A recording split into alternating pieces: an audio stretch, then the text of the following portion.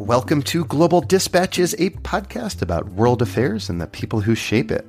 I'm your host, Mark Leon Goldberg, editor of UN Dispatch, and in this show we discuss topical global issues and have in-depth conversations with personalities in foreign policy.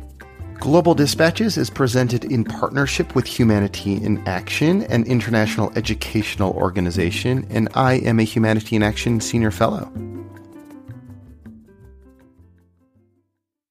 Latin America is currently experiencing its worst ever refugee crisis. Figures are tough to come by, but most estimates are that several thousands of Venezuelans are fleeing the country every single day. And in recent weeks, the pace and scale of this refugee crisis has sharply increased, and there is no end in sight. My guest today, Andre Serban-Pont, explains why Venezuelans are leaving their country in such profound numbers. He is the research director of the regional think tank CRIES and recently undertook a study of the Venezuelan refugee crisis with the Stanley Foundation. And I'll post a link to that study on globaldispatchespodcast.com. As Andre explains, most of these refugees are fleeing to Colombia and Brazil, and those countries are having a difficult time handling the influx. Still, many are fleeing elsewhere, including to nearby Caribbean islands, which have virtually no capacity to handle a sharp increase in population. The bottom line is that this is becoming a very intense regional crisis, and it is accelerating. We kick off this conversation by discussing what distinguishes this phase of the refugee crisis from a previous period of massive outmigration from Venezuela in the early 2000s after Hugo Chavez came to power. And that first phase lasted until about 2014, when Nicolás Maduro became president. We then discuss the causes of this outmigration and its broader regional and global implications. This is a great episode. I love shining a spotlight on these issues that don't get the kind of press they deserve, and this is certainly one of them. This is the worst refugee crisis in the Western Hemisphere in years and decades, and it's worth spending 20 minutes learning about what caused it, who is fleeing, and why we need to care about this.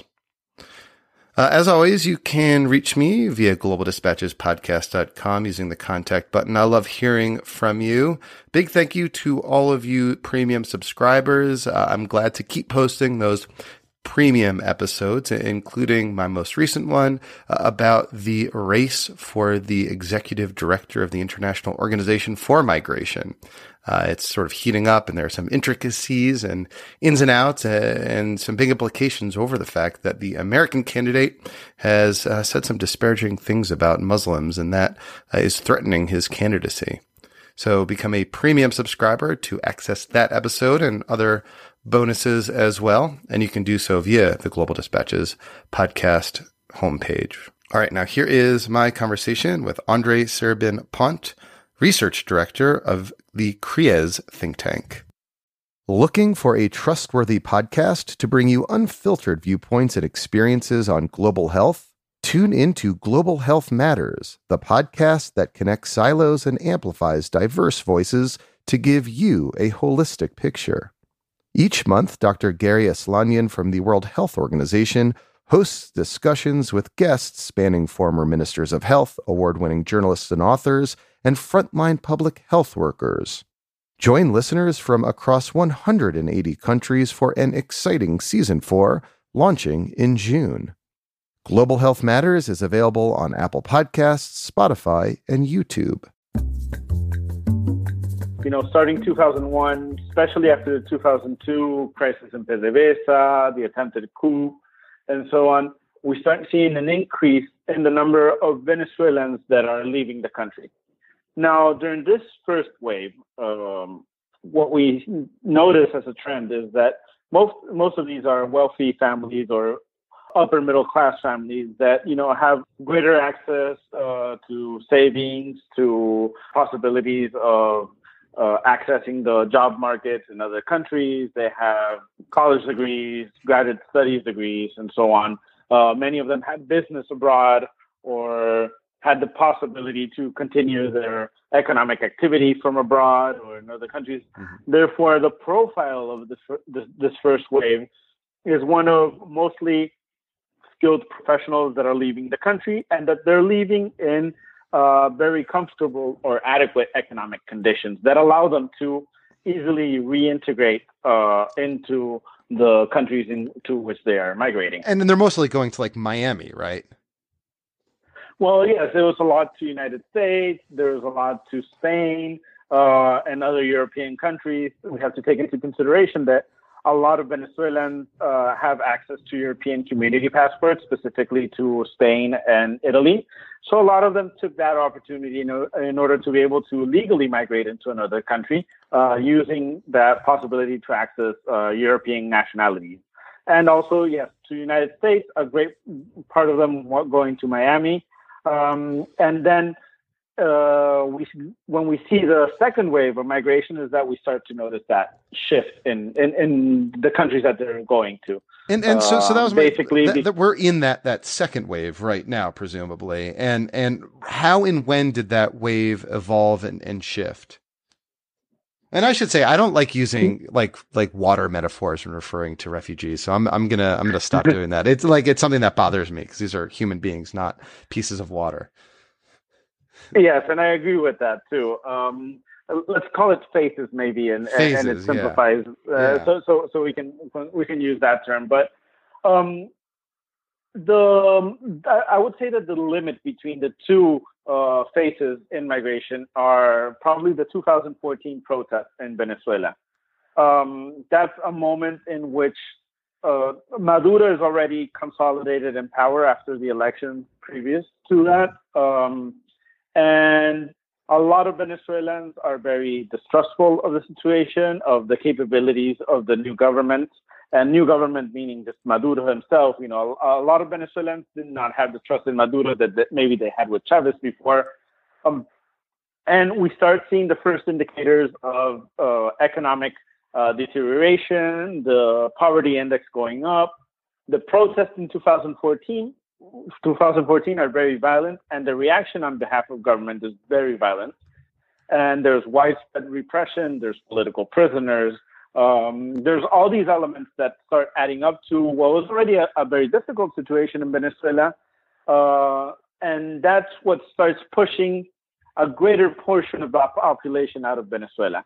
And to a large degree, still a lot of these people that were leaving the country in 2014 were people that had the means in order to be able to travel to another country, that had the possibilities to access the job markets in other countries. They were professionals. So there's kind of like a middle point between these two phases, right? Mm-hmm. And in 2014, maybe the first thing that we notice is a change in motivation. It's not just the economic migration, but there's the incidence of the political situation in the country. Like people are fleeing violence and persecution, as opposed to just exactly. Yeah. And are claiming starting to claim asylum. Exactly. And as that second wave becomes, the second phase starts becoming bigger and stronger, is that we start noticing that other socioeconomic sectors also start trying to leave the country. And in many cases, these are people from lower middle class and then more marginalized sectors in Venezuelan society, people with a lot less resources, some of them only with a high school degree. And the conditions that they are leaving the country in are a lot more complicated. So they're not getting on an airplane and going to Miami, or they're not getting on an airplane and going to Spain, but they might be going somewhere closer where they can afford the air ticket to. So maybe they go to Panama, or maybe they cross through land to Colombia, or they go also through the Brazilian border and get to Boa Vista and then try to travel to Sao Paulo, Rio de Janeiro, and then from there to Argentina or to Chile. And that's when we start seeing this shift in the type of migration. So people that do not have the same level of resources in order to migrate or leave the country and be able to go through the process of settling down in another country that maybe don't have the same skills that allow them to better insert themselves into the job market. And as this situation grows, then we start seeing an even further deterioration in the sense that they're not sure to what country they're going to. They're just trying to get out of Venezuela because the situation is getting a lot worse. And then the motivation is not just the political motivation then. So at this point, do we have a sense of how many Venezuelans have fled? The estimates are very hard to make for a few reasons. And depending on the source, we're talking around 2 to 4 million Venezuelans. To that, we have to add also many Colombians that had double nationality or were Colombians residing in Venezuela. And we have no figures on that whatsoever. Even the Colombian government is unaware of how many Colombians have actually moved back into Colombia, right? What we do know is that at its peak, the Colombian population in Venezuela was around 5 million. And the expectations are that probably somewhere between 1 million or 2 million of those Colombians in Venezuela have already gone back to Colombia. And to sort of complicate the story a little bit, many of these Colombians in Venezuela themselves had fled conflict in Colombia. Well, and that's one of the key issues when we're looking at the refugee crisis as in the context of Venezuela, that the main recipient of refugees right now is Colombia, which is a country that has usually created refugees and had people flow out of its own borders. And now it's in a situation that it's completely unknown to them, which is the fact that they're receiving refugees. And this has been very complicated for the Colombian to figure out how to cope with a situation like this, because it has always been the other way around. So I want to actually ask you a little bit more along those lines about how Colombia is coping with the situation, because I know that's a big focus of your report. But I do want to ask you about this 12% of the population figure, which is included in the report, which is, I think, a rough estimate of the number of Venezuelans displaced. Is that about right, do you think? Yes, I think that's a pretty accurate number. And it also helps, first of all, illustrate the magnitude of the crisis. But it's also a very important figure to keep in mind when and if at some moment there is a political transition in Venezuela, the fact that a large portion of its population, specifically professionals, as well as younger economically active generation, are going to be outside of the country. And for any future government in Venezuela, if there's no specific policy in order to try and bring these people back into the country, it's going to have a very deep economic impact on possibilities of Venezuela trying to get back on its track. So this issue has been on my radar for a while, but, I mostly kind of cover the United Nations, and, I'm not used to seeing the UN Refugee Agency issue alerts for things that are happening in Latin America, frankly. We think about refugee crises. We tend to think about, the Middle East or parts of Africa, but not Latin America. And the numbers here are just like startling, particularly in recent weeks. It seems that the situation is accelerating. You're having like thousands and thousands of people per day are leaving the country. Well, and there's numerous organizations inside Venezuela right now that they're doing research on the ground to see how many Venezuelans are trying to get out of the country or are considering that possibility. And one of the latest figures that I saw was that around 57% of the population said that if they had the means to leave the country, they would. Mm-hmm. Which is a growth from last year when it was around 34%. So it's not only that a lot of people are leaving, but every day more and more people are willing and wanting to leave, but they might not have the means to get out of the country. And it's frankly just a consequence of the fact that the situation in Venezuela itself continues to deteriorate. There's a stat in your report which said something like the maternal mortality rates like surged 65% in just like a year. Like things are getting worse quickly. Well, right now, 9 out of 10 Venezuelans are having trouble in getting 2 meals a day. So the situation in Venezuela, and maybe I mentioned a few points on this because it's critical to understand the situation. There's no medical supplies. People are getting their medical supplies through the black market, or they're crossing over to the Colombian border in order to be able to buy it there and bring it back. So, for example, something very common on the Colombian border is that women who are pregnant, they cross over, they buy a maternity kit, which is all the things they need so they can have their babies in the hospital. They bring it back, and then they go to the hospital and have their babies in Venezuela. Because even the most basic medical supplies are not available. Food, Venezuela imports around 80% of its food. With the collapse in oil prices and with a very bad mismanagement of Venezuela's oil company, the government is having trouble accessing the dollars it needs in order to purchase food abroad. So a lot of people are on 1, maybe 2 meals a day.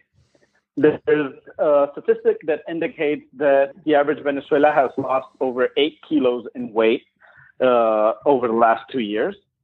And that's an average over in the entire country. Then there's something that hasn't been mentioned as much lately, but is very important and very present in the mentality of Venezuelans, is that the country has become very violent. So last year, we had approximately 27,000 homicides, which puts us in the rate of homicides to every 100,000 people, right under the city of El Salvador, making it the second most dangerous country in the world. And actually, if you take the top 10 most dangerous city in the world, 4 of them you'll find are Venezuelan. So people are in a situation in which they can't access food, they can't access medical supplies or medical attention. They are being killed on the streets many times for even food or any basic object that might be of any value. And when they do protest, they find themselves dealing with a National Guard and a national police that is very violent in its actions. And on top of that, a large part of the political leadership is being imprisoned.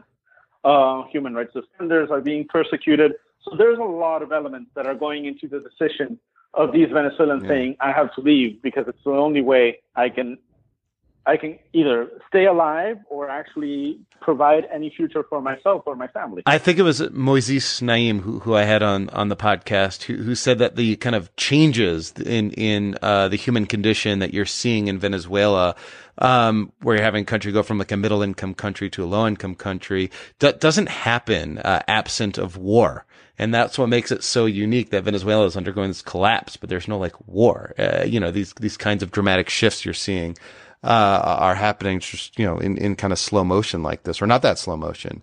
In any case, I wanted to ask you about how Colombia is handling this migration. At least superficially, it seems that President Santos is saying the right things. Is the government of Colombia doing the right things to try to help and absorb these refugees and migrants? Well, from what we can see, the Colombian government is quite concerned with the situation. It has done some things like providing documentation to some of the Venezuelans that are crossing over the border, which allows these Venezuelans to, because they understand also that a large part of that population is actually pendular immigrants. So they're going back and forth. Pendular immigrants. I like that. I like that term, pendular immigrants. Yeah, that's illustrative. So they're going back and forth, and they're getting supplies, and they sell things in Colombia, and they buy some others, and then they go back. So for that population, they've been granting this migratory decision that allows these Venezuelans to move through the border and so on. A lot of the Venezuelans also are using that documentation in order to go deeper into the country and access cities like Bogota, for example. But when it comes to specifically understanding it as a refugee crisis, one of the main reactions that the government has shown is, okay, we need to set up tents on the border and stockpile water and food, and it's kind of treating it like if it was a natural disaster that is about to happen. And while that might be valuable in the immediate term in order to cope with a very complicated humanitarian situation on the border. It's not an adequate solution for all these people that are actually just migrating and trying to leave the country and are not willing to go back to Venezuela. And this has led to a lot of Venezuelans being forced into informal labor, into sex trafficking. There's a lot of reports on Venezuelans being recruited by armed groups, paramilitary groups, guerrilla groups, drug trafficking groups, and so on. So as long as the situation in which Venezuelans that are arriving into Colombia don't have a way to obtain a regular migratory situation and be able to access jobs and education and health, then we're going to continue to see the problem escalate, because all of the forecasts right now indicate that Venezuelans are likely to continue leaving the country at even higher rates, and even more so in the context of an election that is seen as fraudulent and in which Maduro maintains power. Is there any concern in Colombia that the influx of a population as rapidly as people are fleeing Venezuela to Colombia may undermine Colombia's hard-won peace with the FARC? I think that the element that is contributing to this instability to the peace process in Colombia is actually the overall instability in Venezuela. So it's not just the fact that a large portion of the population, of Venezuelan population, is going to Colombia in very complicated conditions, but also the fact that a lot of the guerrilla groups that signed peace agreements or that are about to sign peace agreements, they're moving their operations to the Venezuelan side because they know they're immune there. So they operate from Venezuela and then go back into Colombia.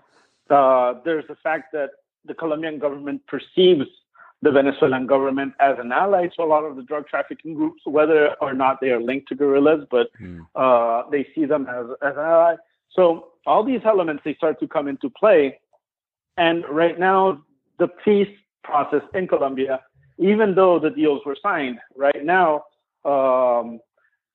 it was very interesting because while we were in Colombia during the workshop in which we made this policy memo, something that kept on coming up and just translating. Before, we used to talk about the post-peace phase, right? And now we're talking about the post-agreement phase, right? Mm-hmm. So Colombians right now, they're in a situation in which they're not sure if the peace that they signed is actually gonna make it through. And this just adds, and like the refugee crisis just adds like another sort of variable. Exactly. It adds another variable and also plays into a very complicated election that's coming up, in which refugees are becoming part of the rhetoric from different candidates. So Brazil, I take it, is a less popular destination, principally for the language barrier? Yes. And also there's geographical barriers too. Brazil is very isolated, the area in which Venezuelans are migrating to or crossing over to, right? So the state of Roraima is very isolated from the rest of Brazil. And also the socioeconomic conditions there are very poor. What is very important to highlight is that while nominally refugees going to Colombia are a lot larger in numbers,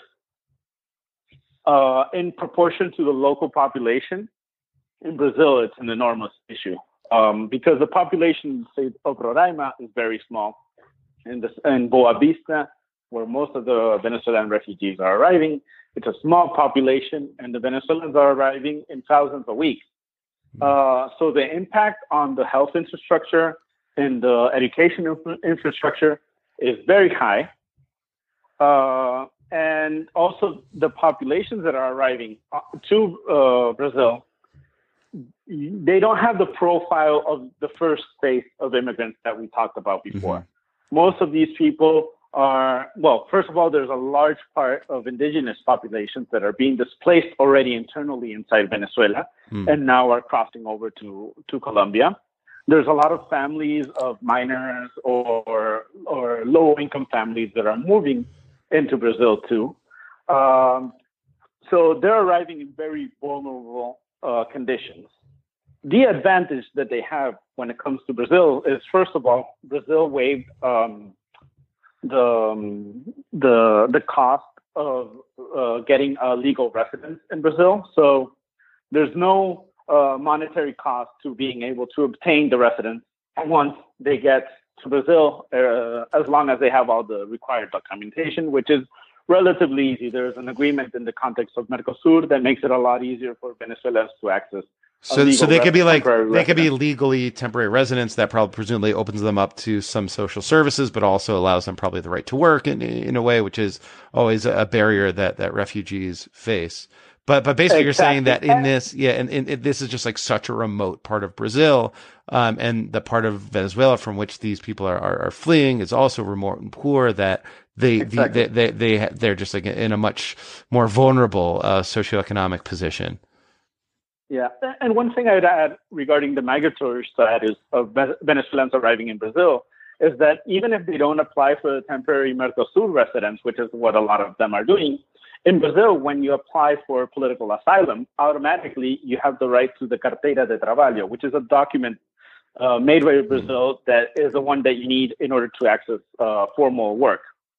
So that's a big benefit that they don't have in other countries. They know that whether they go through the residence process or the asylum process, they'll get a Carteira de Trabalho, which is going to allow them to legally work.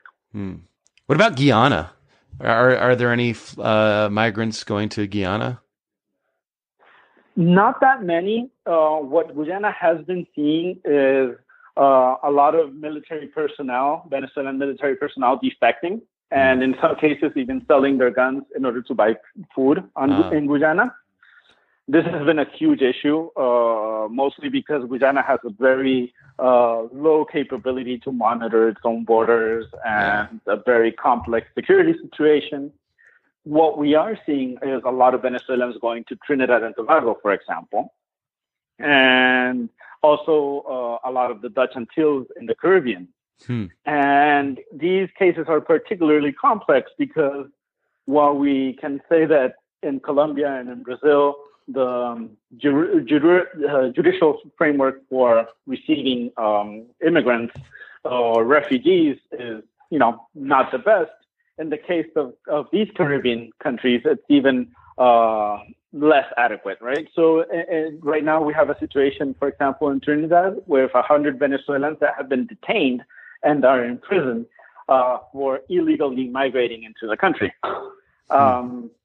And these countries right now, they're really not in capacity to deal with this growing crisis of immigrants. To some of the Dutch Antilles, we're seeing the first cases of balseros. Historically, we were used to balseros. The Cubans. I don't know what that is. Rafts, and balseros are the term that refers to the Cubans that would improvise rafts or boats and cross over to get to Miami. Well, we're seeing the first cases of Venezuelan balseros just trying to get on any type of ship or improvised ship and sail into a Caribbean nation in order to seek asylum, to work there illegally, to apply, just trying to get out of the country, and they're doing it by sea too. So it's not only just, they're going over the border with Colombia and the border with Brazil, they're also just trying to reach any of the Caribbean nations. Well, Andre, we're just about out of time, but is there anything else we missed or anything else you think ought to be emphasized? Again, this is not an issue that's like regularly covered by the mainstream media, so I'd like to sort of shine a spotlight on it. But you're the expert. Is there anything part of this aspect of this conversation that is worth emphasizing or that I missed in asking you? Well, what I would say is that on one hand, this situation is spreading to a lot of the other countries in the region. Right now, the third recipient of Venezuelan immigrants and refugees is Chile. Argentina is also receiving many. So is Peru. And what we're seeing is that for the moment, the countries are taking different types of measures in order to facilitate or restrict the access of Venezuelans entering their country and the possibility for them to legally reside there. But we're still lacking a joint position or coordinated position on the issue of Venezuelan refugees. So in the case of Grupo Lima, which a lot of the countries in the region are part of, and they're trying to at least coordinate policies on how to deal with Venezuela overall, especially its government, we're still not seeing coordinated actions regarding the refugee situation. And as the situation grows, that's going to become even more important, not only because we can't expect Colombia to deal with the whole situation on its own, but because it's clear that this is going to have a regional impact. And we're talking about the hundreds of thousands of Venezuelans that are going all the way to Argentina, to Chile, to Peru, to Uruguay, to Brazil. They're going to Caribbean states. They're going to Panama. So there needs to be, at some moment, some higher level of coordination between these countries in order to make sure that, on one hand, we're safeguarding the rights of these refugees, but also that we're understanding that this is something that's going to impact the whole region in general, and that we can't just say, okay, we try and close the barrier and that they stay in Colombia or somewhere. No, this is going to continue spreading. And it has to do also with the fact that unless there's coordinated actions in Venezuela and the situation inside Venezuela, the humanitarian crisis in Venezuela is not dealt with, the outflow of refugees is going to continue to grow. So there's both sides to it. There's the regional aspect to it, but also understanding that even with or without transition in Venezuela, if there's not any adequate solutions to the internal crisis, then this is going to continue growing. Well, Andre, thank you so much for your time. This was very helpful. No, thank you for the invitation. It was great.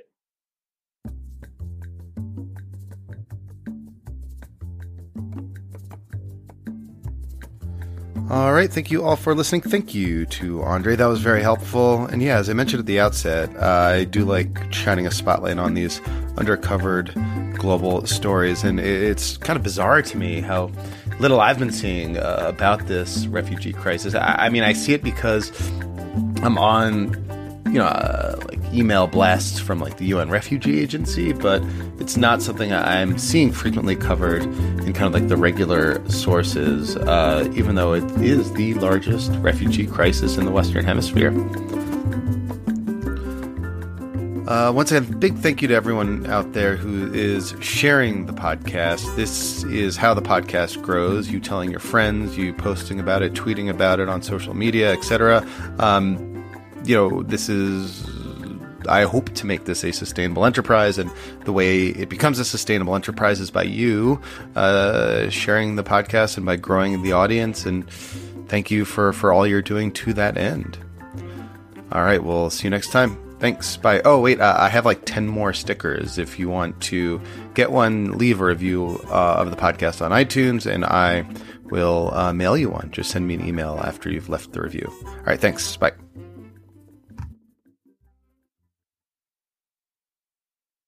The views and opinions expressed in the podcast are those of the speakers and do not necessarily reflect the policies or positions of Humanity in Action.